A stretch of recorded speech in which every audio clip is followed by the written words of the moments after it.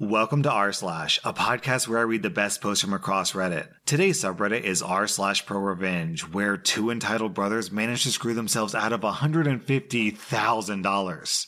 Our next Reddit post is from Deleted. When I was 3, my grandparents passed away. They set up a savings account in my name. The account was meant to be accessed by me when I was 21. At that point, it contained just over $300,000. My grandparents left me a letter saying they would like me to share the money fairly with any other Smith-Jones kids, meaning my full siblings. My dad's a Smith and my mom is a Jones. By fairly, they meant they wanted me to assess the situation and judge for myself what was fair. I never did have full siblings, but I have 2 half-brothers, Mac and Joe Smith, who are my dad and stepmom's kids. Due to the specific wording that my grandparents used, I legally never had to give Mac or Joe any money. However, I see Mac and Joe as my brothers, and since the money came from our grandparents, I felt the fairest thing would be to assign each of us $100,000. That way, we all got an equal-sized lump sum, and I figured that when Mac, the youngest, turned 21 and took his $100,000, we could split any remaining money. When I turned 21, Dad suggested that I buy a house with my $100K. I found a place that I loved, but it was $130K and I couldn't get a mortgage, so Dad said I should borrow $30K from the account. I did, figuring I could pay it back before my brothers turned 21, and I have been repaying it. The account should be at $208K right now, but due to me withdrawing and then repaying the money, it's at $195K, so I still owe $13K. Joe turned 21 recently, and when I was giving him his $100,000, Joe noticed that there was less in the account than there should be. I explained myself and said that I was going to put it all back before Mac, who's now 19, turns 21. Joe told Mac, and both boys said I stole from them and owed them the full $13K back, plus $3,000 of interest that they felt they would have gotten. And they wanted it all paid by this summer, which gave me less than 6 months to bring the account up to $211K. I said that I'd do it, but over 2 years as planned. The boys then wrote up a contract to that effect. I went to sign it until I saw that it said that I had 6 months to pay it all back.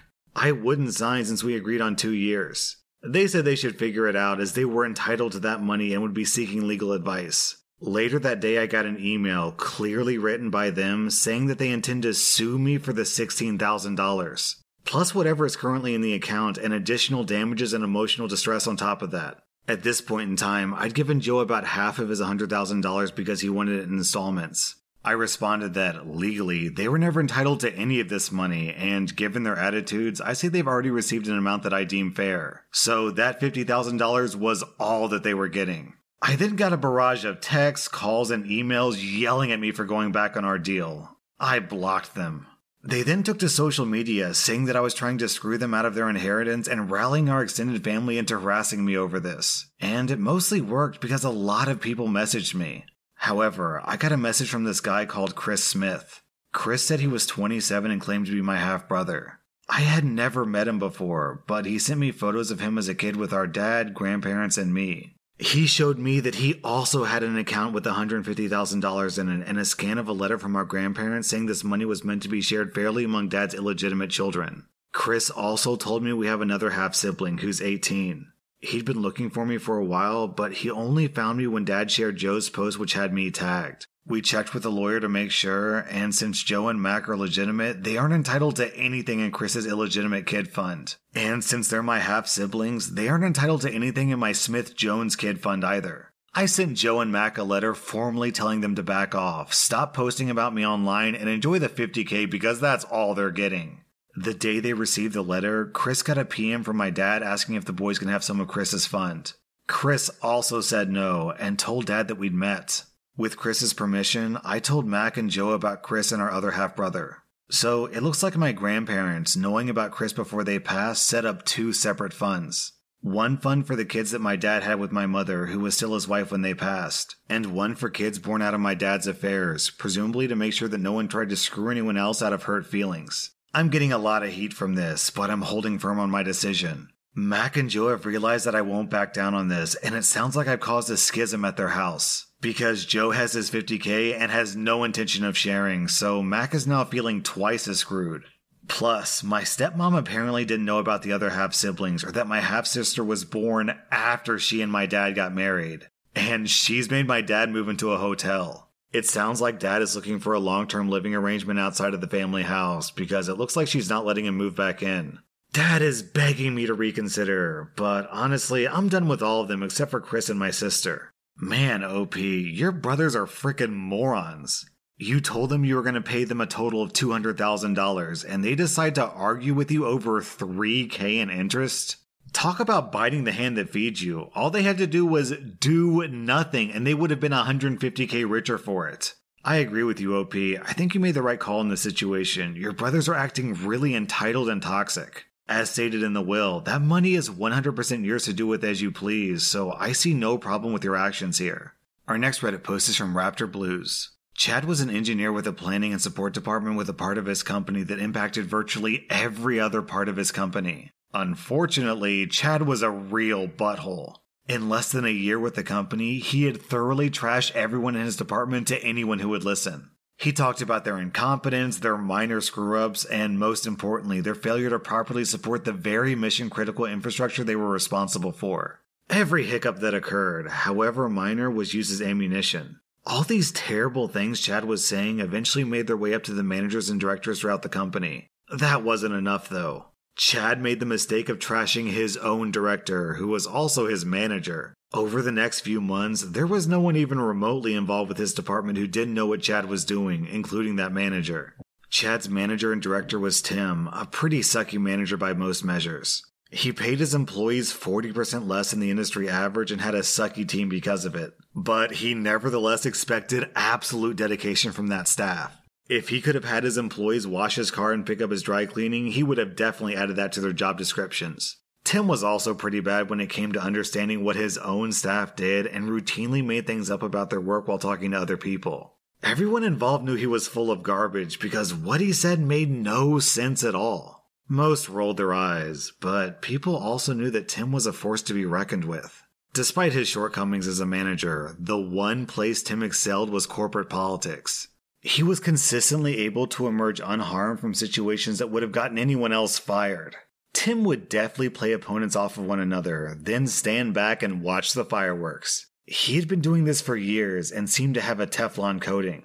Mud that stuck to others would slide right off of him. Tim, of course, knew exactly what Chad had been saying. Eventually, Chad's trashing of his own department became so severe and their reputation so tarnished that a large director meeting was called to discuss the situation.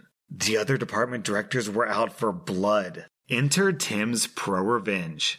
Tim asked Chad, the very person who spread all this negative gossip, with giving a presentation that defended the company against his own gossip. Chad had to spend the next couple of weeks creating a formal presentation and repeatedly submitting it to Tim for approval. The meeting rolled around, and Chad was forced to stand up in front of a large group of company directors and managers and formally defend his own manager and department. Everyone at the meeting knew they were only there because of what Chad had been saying, and so they sat back and watched himself tear himself apart and prove himself wrong. Of course, Tim and his department came through completely unscathed, but Chad was thoroughly discredited throughout the company, and he knew it. Chad quit within 6 months of that meeting, and last I heard, he was bad-mouthing everyone involved at his new company too. Our next Reddit post is from Dr. George B. Last year I lived with my then-girlfriend. This turned out to be a huge mistake. Soon after moving in, it became clear that she expected me to cover her rent from time to time. Since she was between jobs at the time, I let this slide expecting to be paid back in due course. It was a similar story with household bills. While she did pay her share to begin with, she eventually refused to contribute. I asked her if she could just open an overdraft with her bank until she got more work, which would have been free of charge, but she refused. Within the first few months of living together, she got quite behind on rent and bills. When she finally got a job, she began to repay her debts, but she was always reluctant to pay. I thought she might be reluctant because she didn't have a lot of money, which would make sense. But things continued this way even after she got a better job. When she refused to pay rent one month, I explained that this wasn't fair and I insisted that she pay up. After a considerable outburst, she paid, but not without making it clear that this was not what she wanted to do. During this argument, I was working in a different town over, and a few days later she let me know that she had moved out and broken up with me. I was upset with the breakup, and further upset that she insisted that she didn't owe me money for rent or bills, which left me in a dire financial position. To cut a long story short, she realized her mistake and came back a few weeks later, but with a renewed conviction that she didn't owe me anything because her returning was payment enough. The next few months consisted of her threatening to leave at multiple points for not supporting her enough, despite me buying most of our food, letting her pay late, and bringing her lunch every day. She even repeatedly threatened to kill me one night after coming home drunk. I thought this was especially rude, considering that I'd stayed up late to make sure she got home safe. Other notable events were her and her mother having a deep conversation on how to leave me high and dry on rent. Her mom is a classy lady, and her getting verbally abusive that I wouldn't drop her name from the tenancy agreement. Needless to say, the relationship wasn't meant to be, and it didn't last into the new year. She was the one who ended it. She eventually moved home, but she agreed to meet her obligations and pay her remaining half of the rent. Sometime after this had boiled over, I met a fantastic girl and we eventually got together. Happy days, I thought. Not quite. My ex-girlfriend discovered I'd met someone else and absolutely lost her mind, calling me every name under the sun, calling me out for betrayal, etc. She didn't consider that breaking up with someone might make them not want to be with you anymore. Incensed, my ex-girlfriend stopped paying me. At that time, I hadn't been keeping track and I thought she owed me about £300. After she calmed down, she agreed to pay. A few days passed with no payment from her, and then I got a message from her mother claiming that everything was paid off and that I should stop asking her daughter for money. She went on to say that any further requests for money would be treated as harassment. At this point, I was irritated by the entitlement and rudeness of this pair, and so I went back through my bank statements to check exactly how behind on payment she was. It turns out the amount that she owed me was more than double than I initially thought. So I prepared a formal letter of demand for payment and sent it to my ex-girlfriend's address. Several days later, I got a call from the cops saying that a harassment report was made against me. I explained the situation with the cops and confirmed that no harassment was made. I was surprised that my ex-girlfriend would waste police time to try to get out of paying her debt, so I decided to take Prorevenge and get justice. I discovered that for the entire period of us living together, my ex-girlfriend hadn't been paying council tax. Essentially, she hadn't told the council that she lived there. I took it upon myself to inform the council that there was a second person living at that property avoiding tax. They were very happy to get this information and were even happier when I gave them an up-to-date home address for my tax-dodger ex-girlfriend. Meanwhile, I took my ex-girlfriend to court over the unpaid rent and bills using the tenancy agreement we signed, and I got the majority of my money back.